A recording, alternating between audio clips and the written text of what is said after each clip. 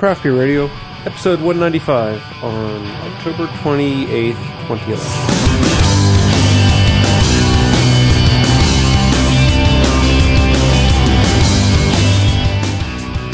It's Friday, it's 10:50, it's time to party. I'm your excellent host, Greg Weiss. With me as always is Jeff. Party on, Greg. Party on, Jeff.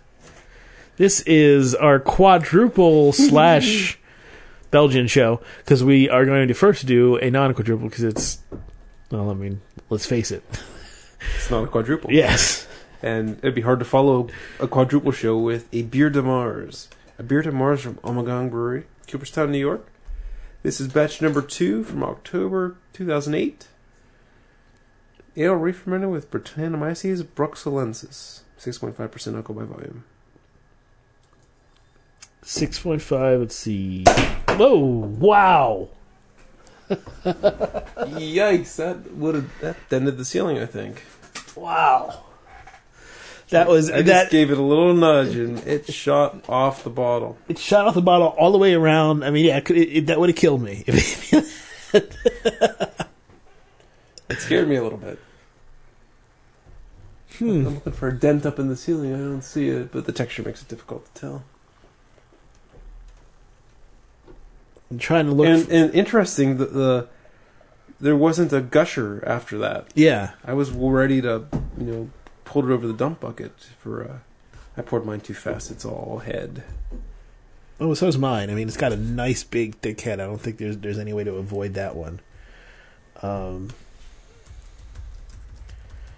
Bière de Mars is a French style. I don't think they normally have Brettanomyces added. No. So that's going to kind of throw all that style stuff out the window. The reason why it was originally... We're called Bière de Mars is originally brewed in March, and then kept for a while. Well, we kept it for 3 years. It's a Bière de Garde is the original style, and Bière de Mars is sort of a Bière de Garde brewed in March. That's... let's see here. BGCP 16D Bière de Garde. But yeah, normally does not have Brett. So it's kind I wouldn't worry too much about the... since we're not going to be tasting that, I wouldn't worry too much about the BGCP description for this one. Let's see. On the side, Omegang Bière de Mars is a fine Belgian-style amber ale with a bit of magical space dust woven in. Well, Brettanomyces bruxellensis, right? A wild yeast. Yes, but they don't mean outer space dust. They mean, but see, because it's Mars, the label has Mars, the planet on the label. See. So they're tying in the space dust with the Mars and the. I'm taking a literal translation, literal interpretation of the name.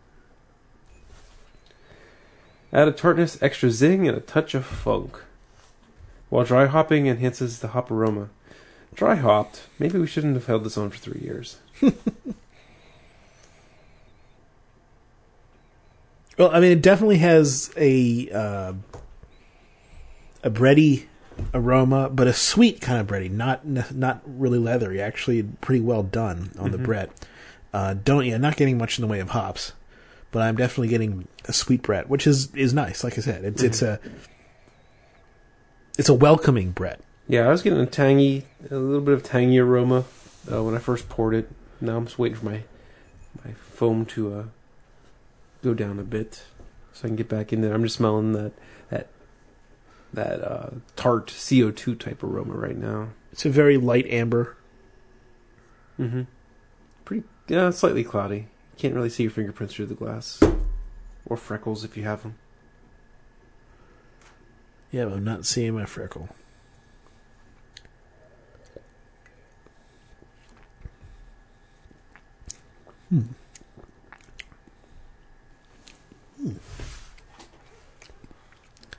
I like it. It's got kind of a peachy sweetness, and the tang is there, but it's not overwhelming. And again, really well done because I don't really get much in the way of a leatheriness or that kind of dry, horsey musk that you sometimes can get off. First sip, I thought there was a bit of a chalkiness there.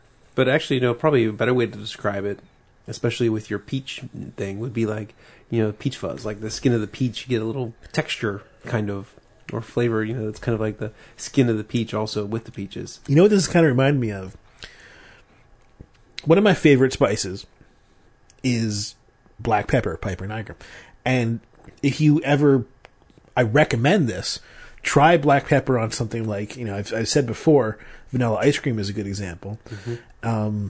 But fresh fruit, it actually works really well. Oh, yeah? Imagine black pepper with a peach. Okay. There's a nice pepperiness here. Mm-hmm. And it goes well with the flavors that are coming out.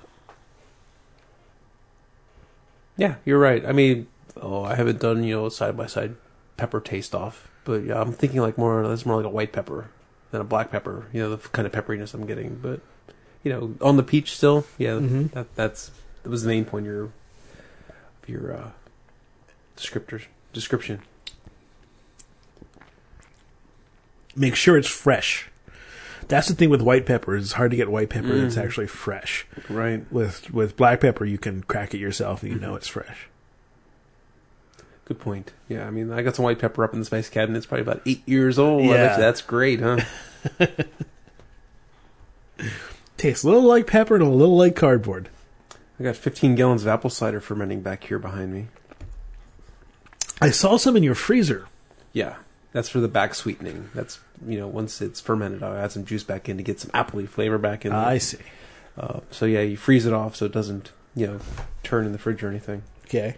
I think Greg remembered what he was trying to remember in the pre-show. No, I didn't, but I did remember something I wanted to talk about. So there you go. Yeah, so the 2 gallons of apple cider that are frozen, that's just to keep it from changing. And I'll thaw it out when I'm done fermenting, sweeten it in.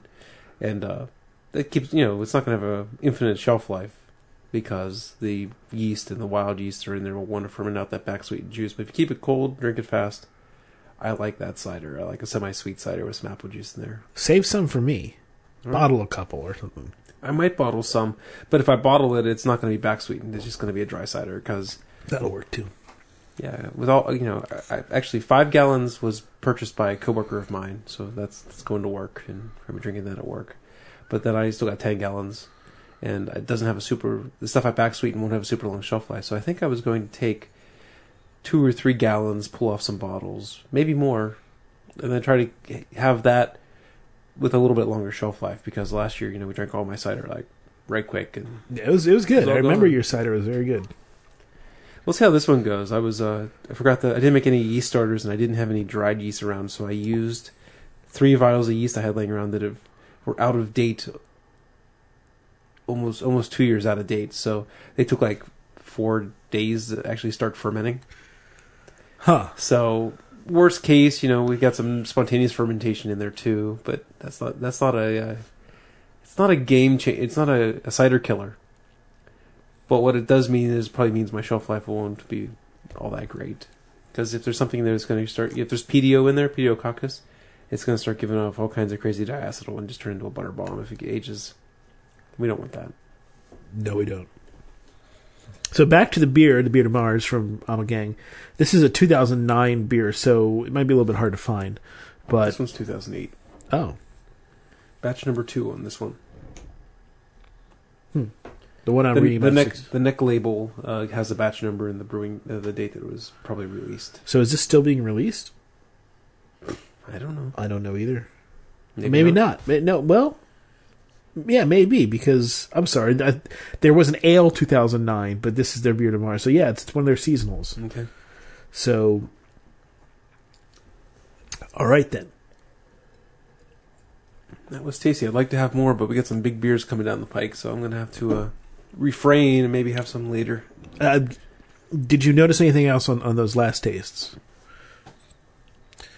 Take a smell now. It's interesting how much the smell has kind of evolved or maybe devolved as the beer has been drunk. It gets a little bit more leathery as it was being drinking, but the beer stays very good, and it stays.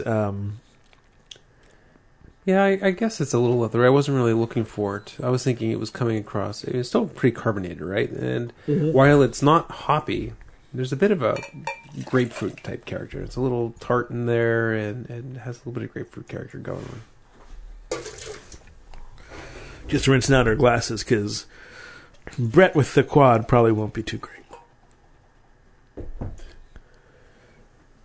So we have 3 now quads.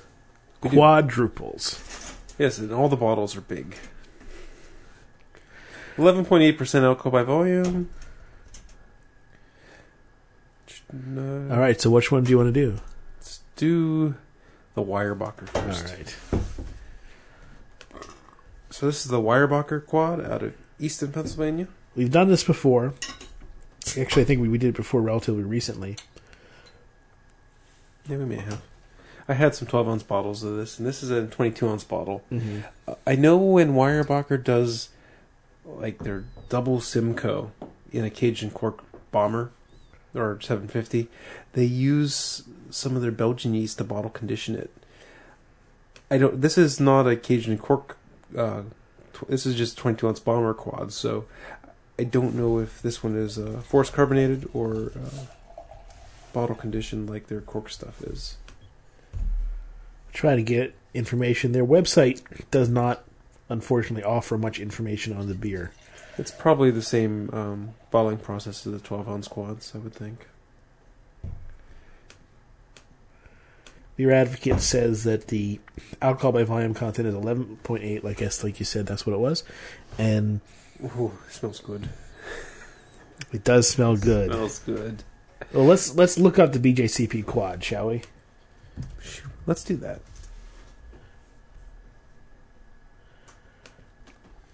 All right, so 18E is the Belgian dark strong category, and that's where quads fit.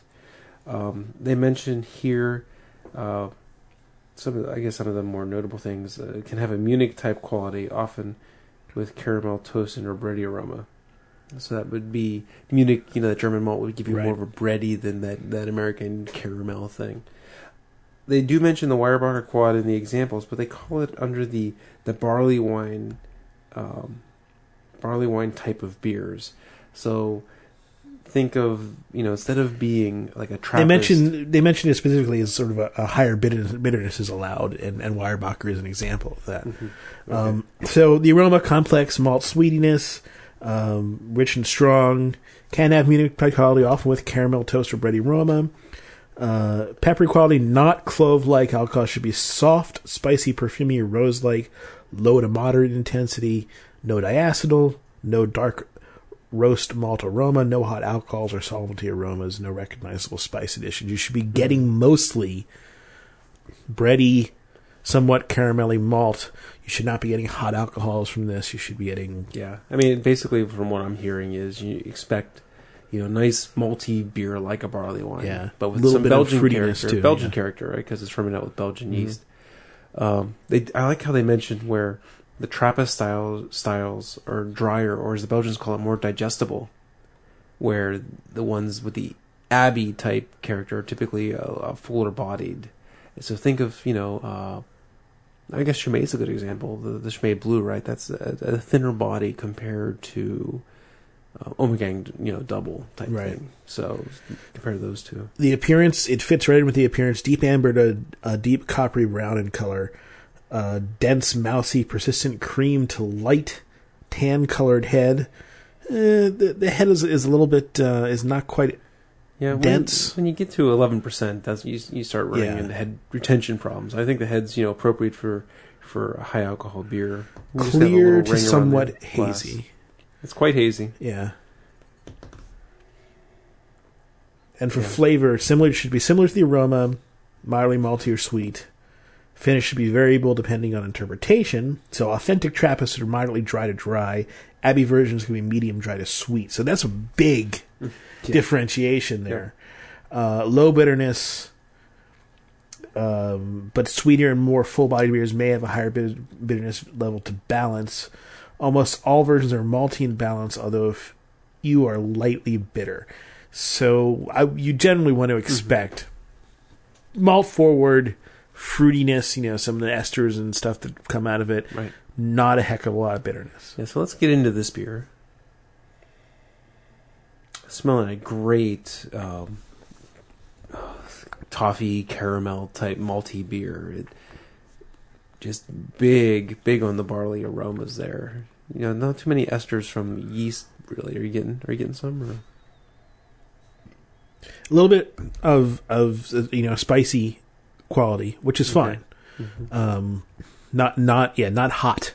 Mm-hmm. But yeah, there's a malty stuff going in there.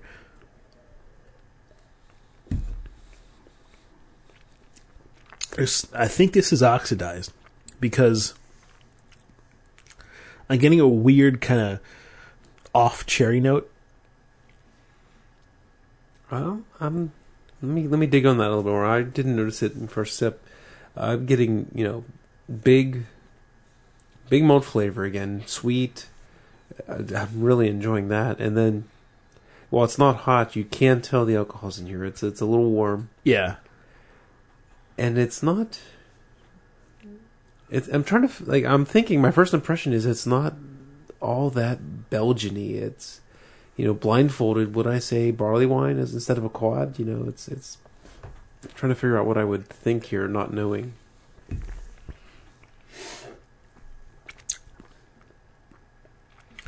I'm letting it air out a bit too. I had one of these quads in a 12-ounce bottle recently. And I don't remember it tasting like this. This one is just a big, sweet, malty beer compared to... I'm still not getting too much oxidation. Actually, in the late aftertaste, I'm getting a little more of that Munich-type character. Where it's... Imagine you're like eating... You're going from eating bread pudding to bread crust. It kind of like makes that turn. Where it's this sweet, full... soft, dessert type bread, and then it's going into like a bread crust where it gives, a little more Munich-y at the end. The only problem I'm really having with it, but I think it's kind of a big problem, is that I'm getting a kind of a medicinal cherry. Or at least very, very strong like maraschino cherry. Really kind of in the middle of the tongue. And it's not altogether the most pleasing flavor. It really isn't. I'm liking it a lot. And I'm also comparing it I like it drier. I'm comparing it to the quad that I had in the 12-ounce bottle a couple weeks ago. Right. And what I remember from that one was it took me a couple sips to really get in on that one. The first couple sips were kind of chalky, maybe a little, I don't know, it was maybe a little tannic or astringent, but I mean mostly chalky. And I'm like, I'm not sure. But then after like 2 or 3 sips, I really, kind of that first perception, I got used to it, and I was able to dig into other parts of the beer, and I enjoyed the rest of the glass. Where this one, from the aroma, from first sip, I'm digging it. I really like the malt character on this one, but it doesn't taste as Belgian to me.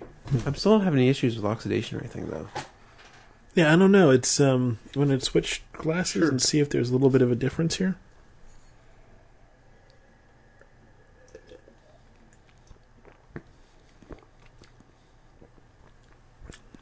I'm not getting much of a difference. Yours does taste a little more like a cherry soda or something. I noticed that, like a Cherokee Red or something. I'm getting a little bit of that on the sip I just took off of yours. Let me take another sip of mine and see if I can taste the same thing. Yeah, yours may be a little bit less on the cherryness. Yeah, I don't get it with mine. Yours is a little hotter, I think. And I poured yours first, so I guess don't drink the top of the bottle. Or let it sit, let it breathe. Maybe. That's interesting. Yours is slightly hotter than mine. It has a little bit of that Cherokee Red, cherry cola type flavor to it. It's a little off, but yeah, yours tasted, slightly different. I mean, all the flavors are still there in both of them. It's just it's a little bit more intense in mine. Yeah. So your second glass will be better than your first. We're just gonna have to start pouring like a couple milliliters at a time in one glass and the next glass back. It's a good thing we're not afraid of cooties. I have a very strong immune system, strong like bull.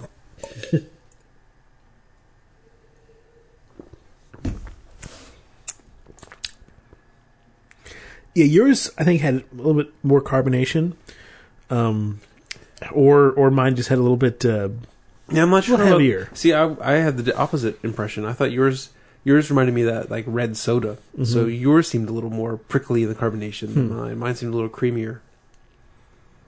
So odd. Yes, very. I guess I'm getting some Belgian character in this now. I mean, it's not a straight barley wine, but it is interesting. I do think that the last time I had this, it was a lot more dry. It was drier. It was drier. It was more digestible, as the Belgians like to say. Those wacky Belgians.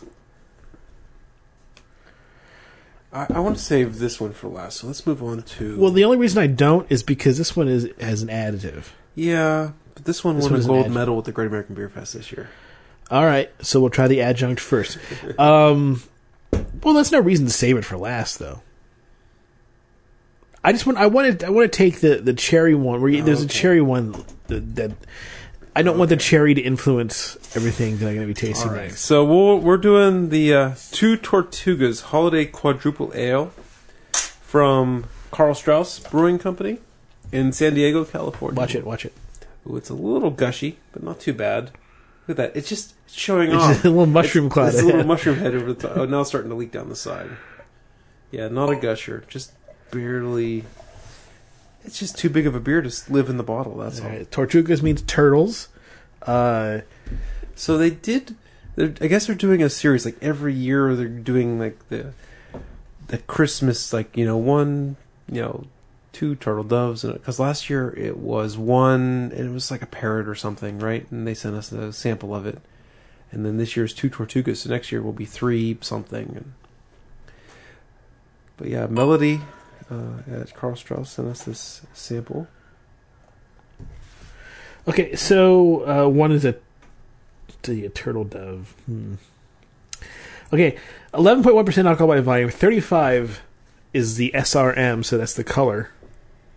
Really dark tan, very clear. It is a lot clearer than the last beer. It's a little too dark to see fingerprints, but yeah, very sharp. 25 IBUs. Malted with pale white wheat, Cara-Beige, and Cara-Munich 2. Or Cara-Belge, sorry. Hopped with Bravo and Willamette. Interesting hop in there. Yeast with the Belgian Abbey yeast, and adjunct is the dark Belgian candy sugar, what you would expect in these Belgian beers. Available 22 ounce in draft mid-November 2011. Right on time. Yep, it's still October, so... Well... We're actually getting one of these promotional beers out into the podcast stream before they're sold out, let alone released. So they're in San Diego. Check them out. We definitely enjoy beers from Carl Strauss. And thank you. And again, this is, like we said, this is from the brewery, so full disclosure. Full disclosure, but we don't tend to not let that color our opinion. So the aroma on this one, we're going to draw comparisons to the last one. It's not that big, sweet barley wine type aroma. But it is a nice aroma. It is. What do you got?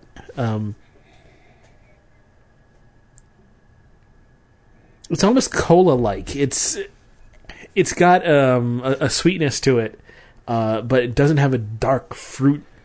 If there's any dark fruit, it's cherries. Yeah, and it's kind of like a cherry Coke, but not in any of the bad oxidized ways. It's kind of like, I think I just smell a hint of cherry in there. Yeah, a hint of cherry, a hint of cloviness. And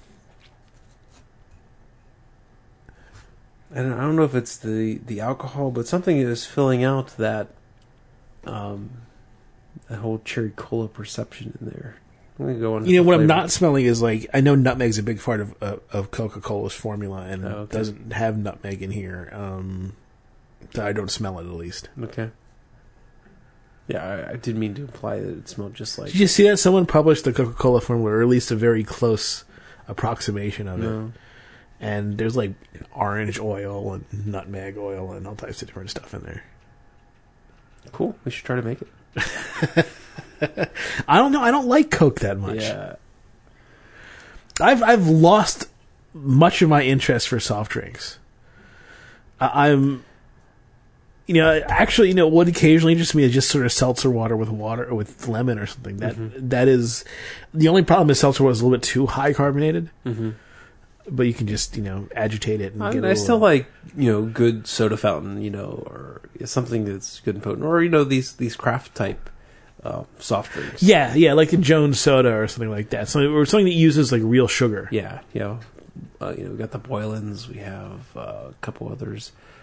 I like root beers, real root beers. Yeah, Boylans is the more so.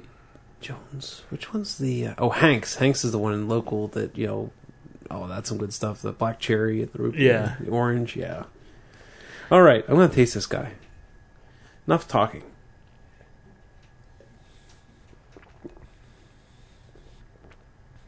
Oh, that's fascinating. It has a big. Those German malts come through first, right? So it has this like Vienna lager type character to it at first, right? It's kind of like this Imperial Vienna or something. But then it gets this sweetness back in. Oh, man! It's like telling 3 or 4 different, there's like a couple verses to that taste. Number one, check out the head on this one. Look at how much finer the bubbles are. Mm-hmm. Sure. How much more kind of luscious the head is on this, although not necessarily tan, it's a little bit whiter. But I wanted to notice that just because it's very well constructed. The flavors, there's the cherry is there, but the cherry basically comes from a lot of the malts, and somewhat influence of the Belgian yeast. It's crazy that this isn't spiced or something. I mean, there's a lot going on in there. It's all from the yeast, apparently. Yeah, it starts off, the base malts are like a lot of German malts in there. It's very Vienna lager type base, but big. It's an Imperial Vienna. Yeah. And then it rolls into this cherry vanilla, little clovey. There's a little bit of hoppiness there. There's definitely hoppiness there.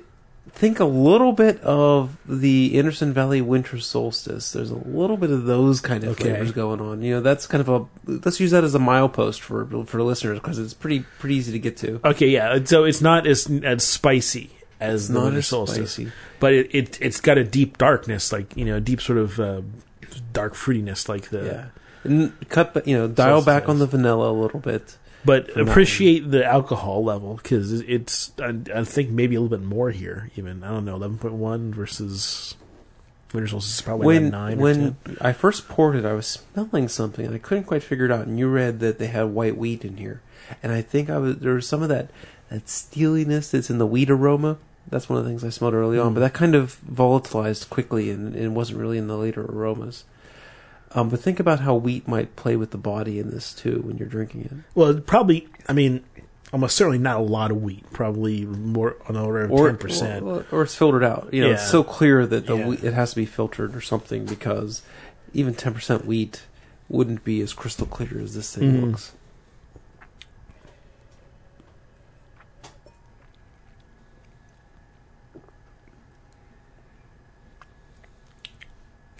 We know what I'm not getting, which the website says that you should look for. They say, here's some marketing speak for a delicate union of toffee, dark fruits, and warming spices. I'm not getting number one. I'm not getting toffee. I would replace toffee with, the Munich type bread crust. They get that rustic bread crust type a thing. little bread pudding or cinnamon toast or something along those lines. But there is some spiciness in there. There's lots of spice. It's funny dark because fruits and warming spices, yeah. Does it taste like there's Belgian yeast at work, or does it taste like it was spiced from a spice rack to you? Because I'm thinking it tastes like it was spiced from a spice rack. I'm not really getting anything that says, hey, Belgium, but, in the ingredient list, you're pretty forthcoming with what they put in it, and there's no spices added. But it doesn't taste like what you think of a Belgian beer would do. It's interesting. It's very interesting. Yeah, it doesn't have Belgian beers. There's I wouldn't say funk, but there's definitely a character. The esteriness. Yeah. This is their holiday ale, right? So they took a Belgian quad and they made it ferment into a holiday. It definitely, if I was blindfolded, I'm like, yeah, this is a Christmas beer, right? I'm not sure blindfolded I'd notice that it's a Belgian quad. But it's good. It's a tasty beer nonetheless. very pleasing, Mm-hmm. very comforting beer. It's a fire, you've done the fireplace. It might even be better, a little bit warmer than it is right now. Here you go. It's the best Oktoberfest I've had this year. It's just that Munich malt just keeps pulling at me. I really love how they used it. I really love that German type flavor that's at the front of the taste, and how it pulls through to these spices and fruits. 11.1% is one hell of a triple Oktoberfest. I just brought it up again because I love how that malt flavor comes through in the beer and comes out the back. Oh, this is fun. Raise a glass to 2011 or save a bottle for 2021. It's good enough now. I'm not sure I'd want to age it, and risk it. I mean, it could be amazing in 10 years, but it's pretty good now. You said this won the gold medal? It won, this year at the GABF. I'm not sure exactly. Won the bronze. Oh, really? I thought it was gold. For Belgian style Abbey Ale. Well, maybe I'm just being too optimistic.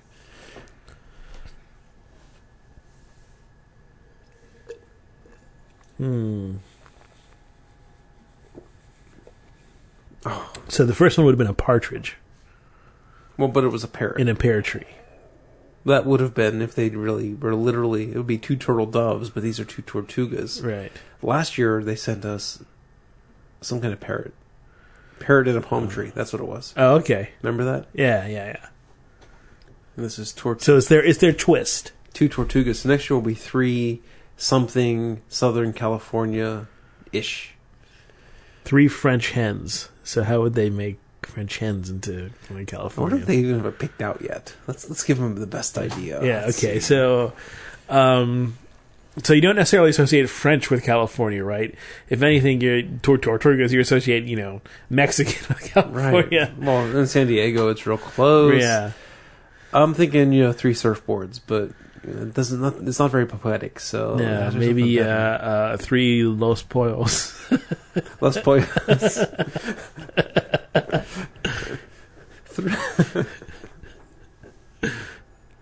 Los Pollos Hernandez. Hermanos. Yes. Hermanos. Actually, this is a good segue to going a little off topic. Estoy aprendiendo español. You're learning Spanish. I am. Yes, I'm the podcast Coffee Break Spanish. I downloaded all their episodes, and I've been doing it for 2 weeks now. And all the episodes are there, but basically I re-listen to an episode until I get all the vocabulary down and whatnot. So I'm on episode 11 right now. I can understand a lot of chit-chat. It's still very difficult for me to construct the proper structure. So I would be usted to you because I'm a friend. No, usted is formal. Formal, okay. So it depends on what I'm saying. It's not like so the verbs would typically be end in like es if I'm talking about you. Like de donde eres, right? Es at the end of eres, like where do you live? Hablas español, instead of habla usted or este habla. How do I say the formal version of do you speak Spanish?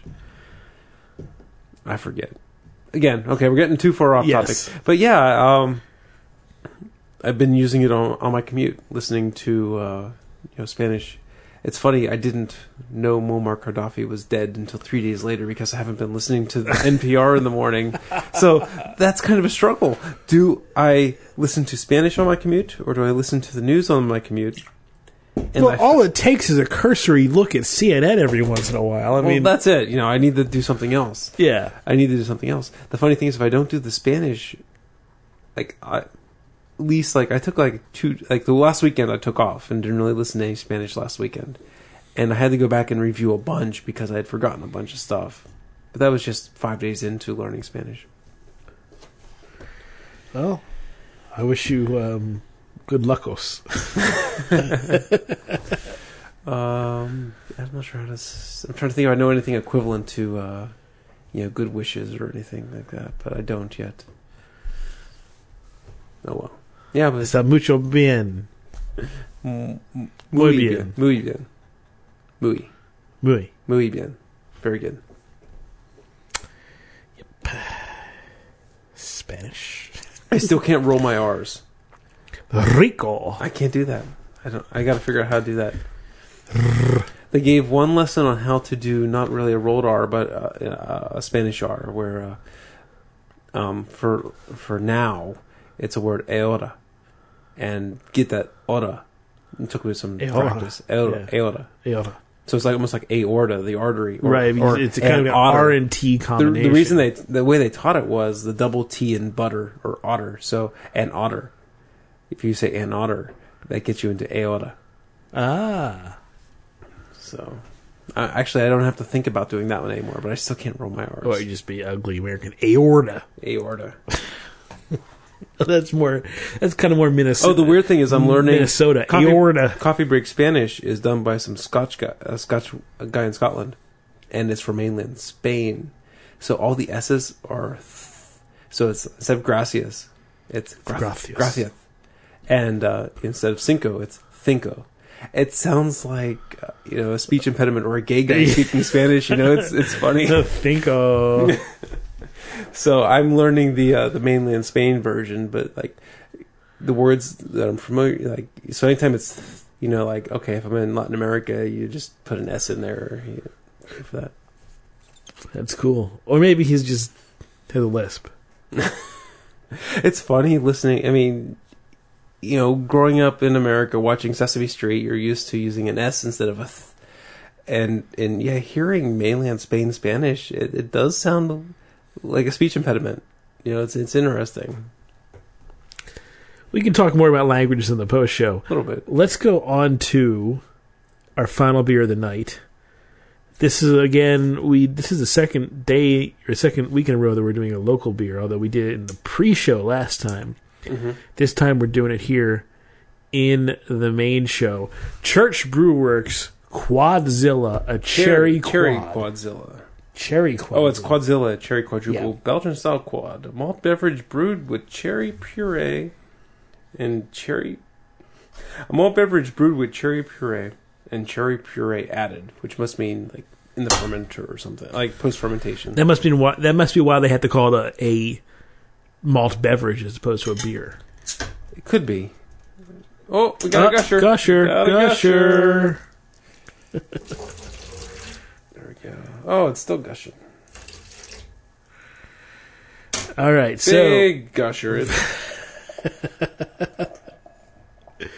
This is from right here in Pittsburgh, Pennsylvania, Lawrenceville, to be exact, I believe. It is a quadruple, 10.3% alcohol by volume, adjuncted, as we said, with cherries in a green bottle.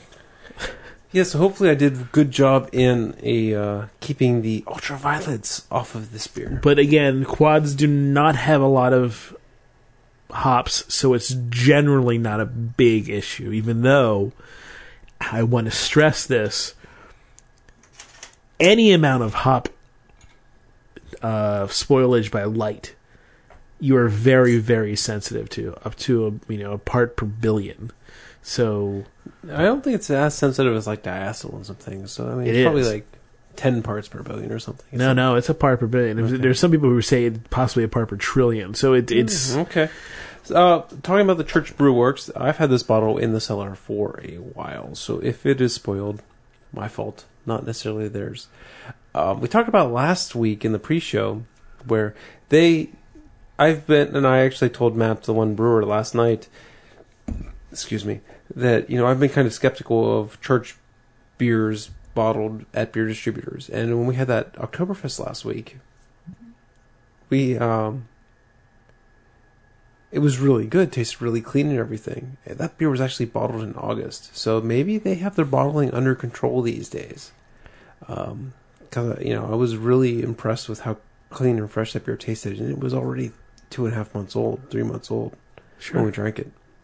Well, I mean, as we have said multiple times, beer companies are forced to keep up. Breweries have to get better, or they're going to go out of business. Yeah, and so if you have a brewery that is subpar, check them out every couple years, every couple years, and see if they're doing what they need to do to make better beer and stay in business. You might find that it's not, the crappy brewery that it used to be. Didn't mean to infer the church was ever crappy. Well, maybe at one point they were crappy, but it's been quite a while. Brandt used to be the brewer at the church. He left to go to Chicago to be a brewer at some new startup. I'm not sure which one. They didn't know the name. So Matt Moniger is kind of taking the reins, but a brewer that used to work at the church, and he spent some time at Schlafly, and I believe the Coors is coming back, and he's going to be they're going to share lead brewer, and this guy's going to be, I forget his name, I'm sorry, Steve. I think it's Steve. That was kind of like that was like subconscious off the top of my head. I think it's Steve something. But he's going to be QA, so he's going to do the lab work, and he's going to be like, partial brewer. I always love it when a brewer from like Coors or Budweiser comes to a local brewery or a smaller brewery, because then you really know that A, they know their science, they know their brewing, because they wouldn't have gotten a job at the big brewer otherwise, and B, they want a chance to prove themselves. They want a chance to make something interesting. I mean, I'm sure Florian is doing some great stuff where he's at now. And Chestnut, Urban Chestnut. I'm not even sure if they're making. I haven't heard any news about them. I'm not sure if they're making beer yet, but we'll be soon. Yeah, and let's talk about this beer. Then I'll talk a little bit more about the church. In terms of mechanics. Appearance-wise, it's kind of right on the mark. It's got the right head. It's got the dark amber color, although it's very, cloudy. Very cloudy. Yep. But it looks good. Aroma-wise?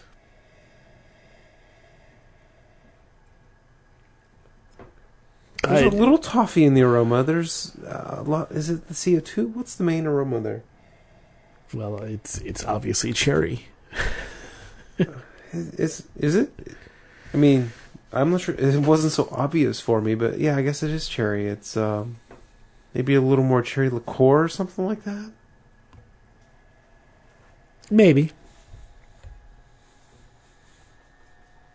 It's a little yeasty, maybe, in the aroma. Yeah, there's a sort of a yeasty bit to it. Maybe so imagine a. Or maybe unfermented bread. How about cherry blossoms, like a polleny type thing? Is that what I'm smelling? No, I definitely get the yeasty part. Sort of the brewer's yeast aroma that it's started to. If you have a starter, you can get some of that aroma mixed with cherries. Mm-hmm.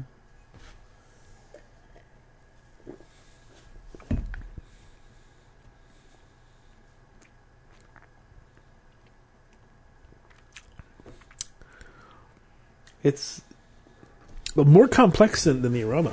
Yeah, it's what do I want to say? It's by far the least maltiest beer of the night. But that's not that's not really a bad thing. It's not negative, not at all. It's more what I expected most of the quads would be like, body wise. It's kind of these Imperial Märzen type flavors. Wasn't what I was expecting. It's kind of got it has a very a little bit more simple flavor, but a little more comforting in the same way. It's the cherry is omnipresent as it should be with a beer with cherry. It doesn't taste added with cherry, but it doesn't taste like cherry cola. Right. It doesn't taste like cherry liqueur. Yeah, I mean, I tried to say cherry liqueur in the aroma, but flavor wise, it's just a hint of cherry. It's not overstated. I think it's well done. One thing I'm really noticing is the yeast. The yeast is really coming through here and is playing a major part, I believe, in the flavor, not just in a phenolic sense. Yeah. In the sense of just kind of a yeasty bread flavor that does not take the Munich notes that the other ones have had. Yeah, it's almost definitely the Belgian Helsch yeast at the church. The one they use their triple, they do with their triple, and then any other Belgian beers they do. Yeah, I got to talk with Sean Casey last night. He's the owner of the church. He was there eating with his family. He's like, he heard Matt talking to me and Jeff, and he's like, "Are you Jeff Gaidos?"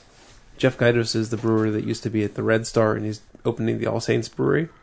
I'm like, unfortunately, no, I only play a brewer at home. I'm not a real brewer. But I introduced... It's funny, he's like, "Oh, yeah, I've talked with you before. You know, you do that local beer podcast." I'm like, yeah, you talked with me before, where it was almost definitely the "should I drink that guy?" Yeah. Because they do their due diligence in promoting the local market. Because I've never talked to Sean before about beer. Taste this and see if you agree with me here. Give me a taste. So, do you want me to form an opinion before you plant some seed in my head? No, I want to plant a seed in your head while you're tasting. Okay. Okay. So he has it in his mouth. He's drinking Mad Elf.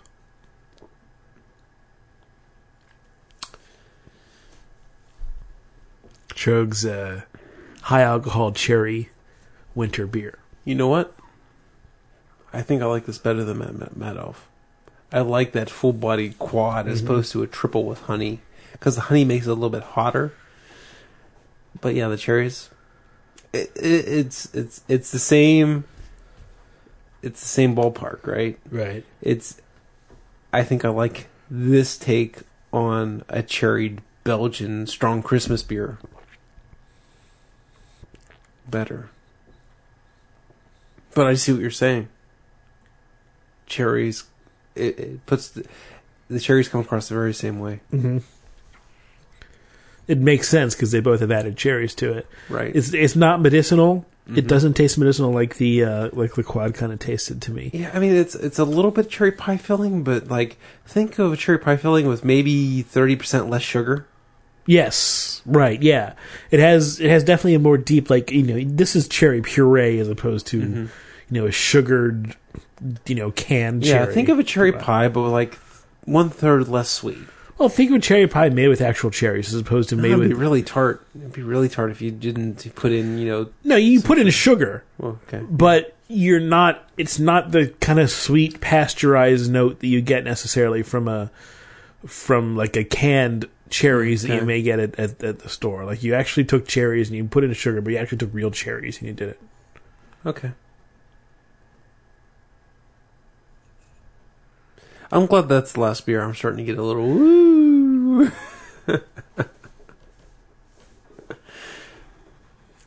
Cherries. Big 11% beers. Damn you. Why do we do a podcast where we drink alcohol? Why didn't we do a podcast where we can stay sober? because who would listen to that? That's a very good point. That's a very good point. Ranking time.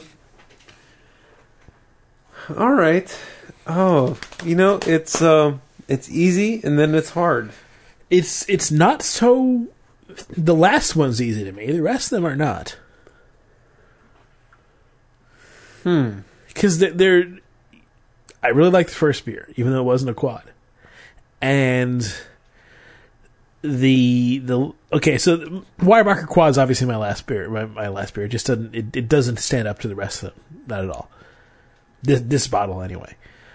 This was a really good beer, this Cherry Quad. And yet... Well, I should say that the Cherry Quad from the Church Brew Works was the one that exceeded my expectations the most. And it was kind of the one that kind of filled all that I was wanting. I mean, partially because of the age, and I was worried if I had it in the cellar too long. But no, it is a hell of a beer right now with the age that's on it and how it was stored in the green 715 bottle.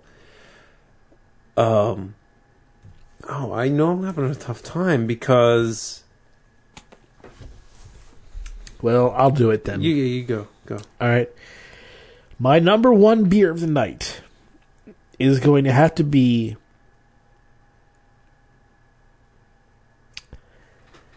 the Beer to Mars. The non-quad. Yes.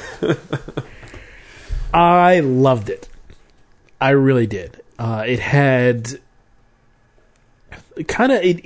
I think what really pulled me to making it number one was the way it used Brett. Because normally when I get Brett, let's wait till Jeff is about to bring out his cat. He's going to make a huge amount of noise. No, I'm not. I can do it stealthily. Sure, you can.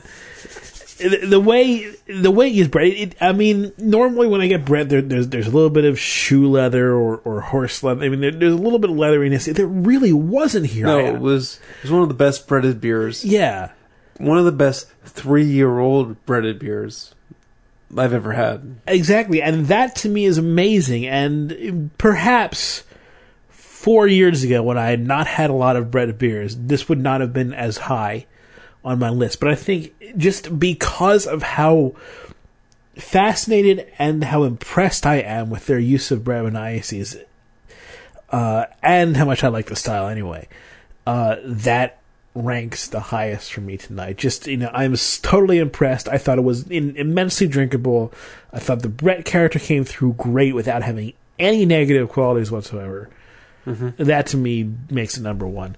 My number 2 beer is going to be this Church Brew Works. I really enjoy this. This is kind of it's not as complex as the Karl Strauss, but it's very enjoyable. It's very drinkable. It's it's full. It gives me pretty much exactly what I want out of a quad. And so I'm going to actually, good point. I mean, good points. But I'm wondering. I kind of sat on this beer for so long because I wanted the cherries to mellow. I didn't want some cherry soda type beer. Right. Yeah. And I wonder if I did the right thing and pulled it at the right time. Because we thought the cherries were super integrated in this beer, and I'm wondering if if the time was good or if it's good fresh. So we'll consider that this is a 3-year-old. Or is it 3? I don't know how many years old it is. It's probably 3 or 4 years old. Yeah. I've had this for a while. I probably bought this before I had kids. So yeah, it's probably 3 or 4 years old. Wow. You've had a beer. Think about that. Just think about that. How many of you, really, be honest, have beer cellars where you keep a beer for 3 or 4 years? Jeff has a huge beer cellar. He has way more self-control than I do when it comes to drinking these alcoholic beverages. Maybe it comes with kids. I don't know. It's funny. We'll say that for post show, but I have tremendous self-control for my beer cellar. But if there's like junk food in the house that Heather buys, we'll talk about this later. I have no self-control. I have self-control at the store, not in the pantry. Okay, and so obviously the Karl Strauss comes in next. Very, very good beer. Just the other beers kind of eclipsed it for me tonight. Maybe it would be different another night. But the Weyerbacher comes in fourth. I wouldn't even say Hard Luck Losers. I didn't really like this bottle. Okay. I get what you're saying. It didn't really taste... I'll agree, it doesn't taste too quaddy to me. It tasted like a barley wine. I'm not sure why that came across that way. So, my ranking, I am torn. There is like 2, maybe 3 Hard Luck Losers in my ranking, right? I just feel bad because these 4 beers were awesome. I loved every single one of them. I thought they were all very good. Even the Weyerbacher Greg didn't care for. While I don't think it's the best quad of the night, I thought it was a hell of a tasty beer.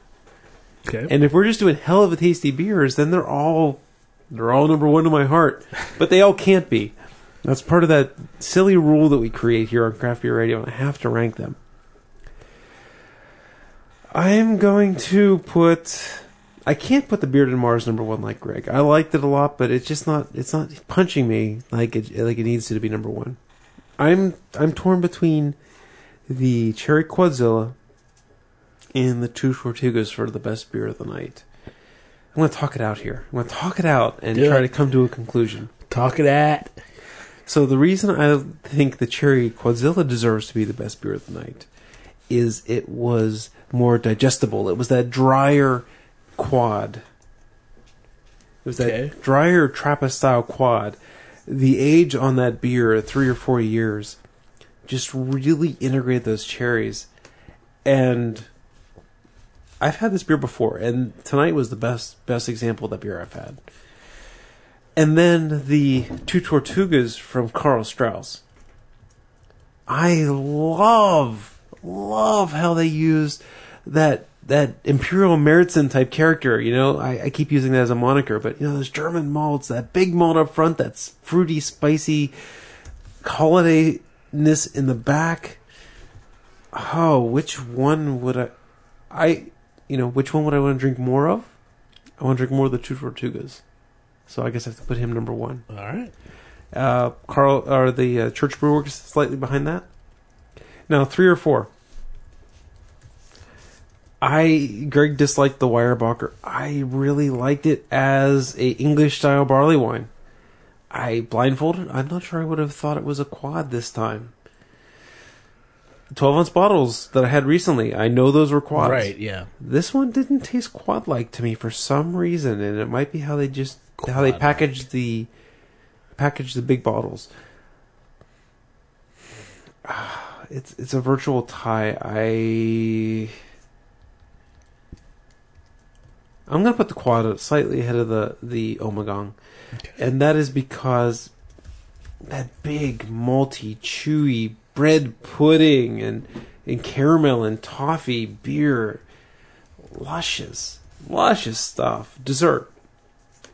And yeah, the Omegang is obviously a hard luck loser because hard luck loser. I liked it too. Me. I liked it too. I liked it a lot. I thought it was, like you said, it was the best incorporation of Brett you've had. Yeah. This is one of the first times that I really kind of strongly disagree with your decision. Because most of the time, like, you know, Jeff makes that decision fine, but come on. That was spectacular. That was a great beer. These were all very good beers. That was fantastic, though. What they did with that Beer de Mars, what they did with that Brett was uncanny. Was not anything I've ever had in a Brett beer before, and I've had a lot of Brett beers. You can disagree. I might be penalizing a little bit because it wasn't the quad, and we were doing a quad show. Just a little bit, but I don't feel as strongly about the Omegang Beer de Mars as you do. I liked it. I liked all these beers. But I don't feel that it was better than these two guys.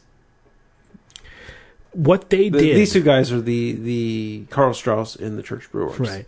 What they did was fantastic. What they did there was unheard of as far as I'm concerned in terms of Brett beers. And that deserves a lot of recognition. Should have saved it for a Brett show, I guess. Maybe. That's all I can say. Maybe. You know, maybe in the right circumstance you can talk me into thinking it's better than the Church one. But not the Karl Strauss. But not the Karl Strauss. All right. Well, I mean, you know, that's why we do it separately, and that's why we do it, so we can make... I mean, you had a religious experience with the Beer de Mars because they found a new way to use Yes, I worship it now. Well, I'm just saying, I like that German malt flavor and the spice flavor in the two Tortugas the same way you like the Brett in the... But I've had that before. I have not had that before. I can say the same thing. All right. You've had that? You've had Brett taste like that before? I've had good Brett before. I've had really good Brett before. I've had some of the Russian River beers. Yeah, but nothing like that. I've had good Brett before. All right. I mean... If you say so. Don't make me regret my ranking, man! That's Craft Beer Radio. This is Greg again. And Jeff. Party on, Greg. Party on, Jeff. Thank you for listening to Craft Beer Radio. If you have questions or comments, you can email us at beer@craftbeerradio.com. Craft Beer Radio is released under the Creative Commons license. Visit craftbeerradio.com for more information. The opening and closing music is Last Hurrah from the band The Lights Out. You can listen to more of their music at their website, thelightsout.com. Some people get a longer fuse. Some people's shoulders are big enough for the abuse. But they never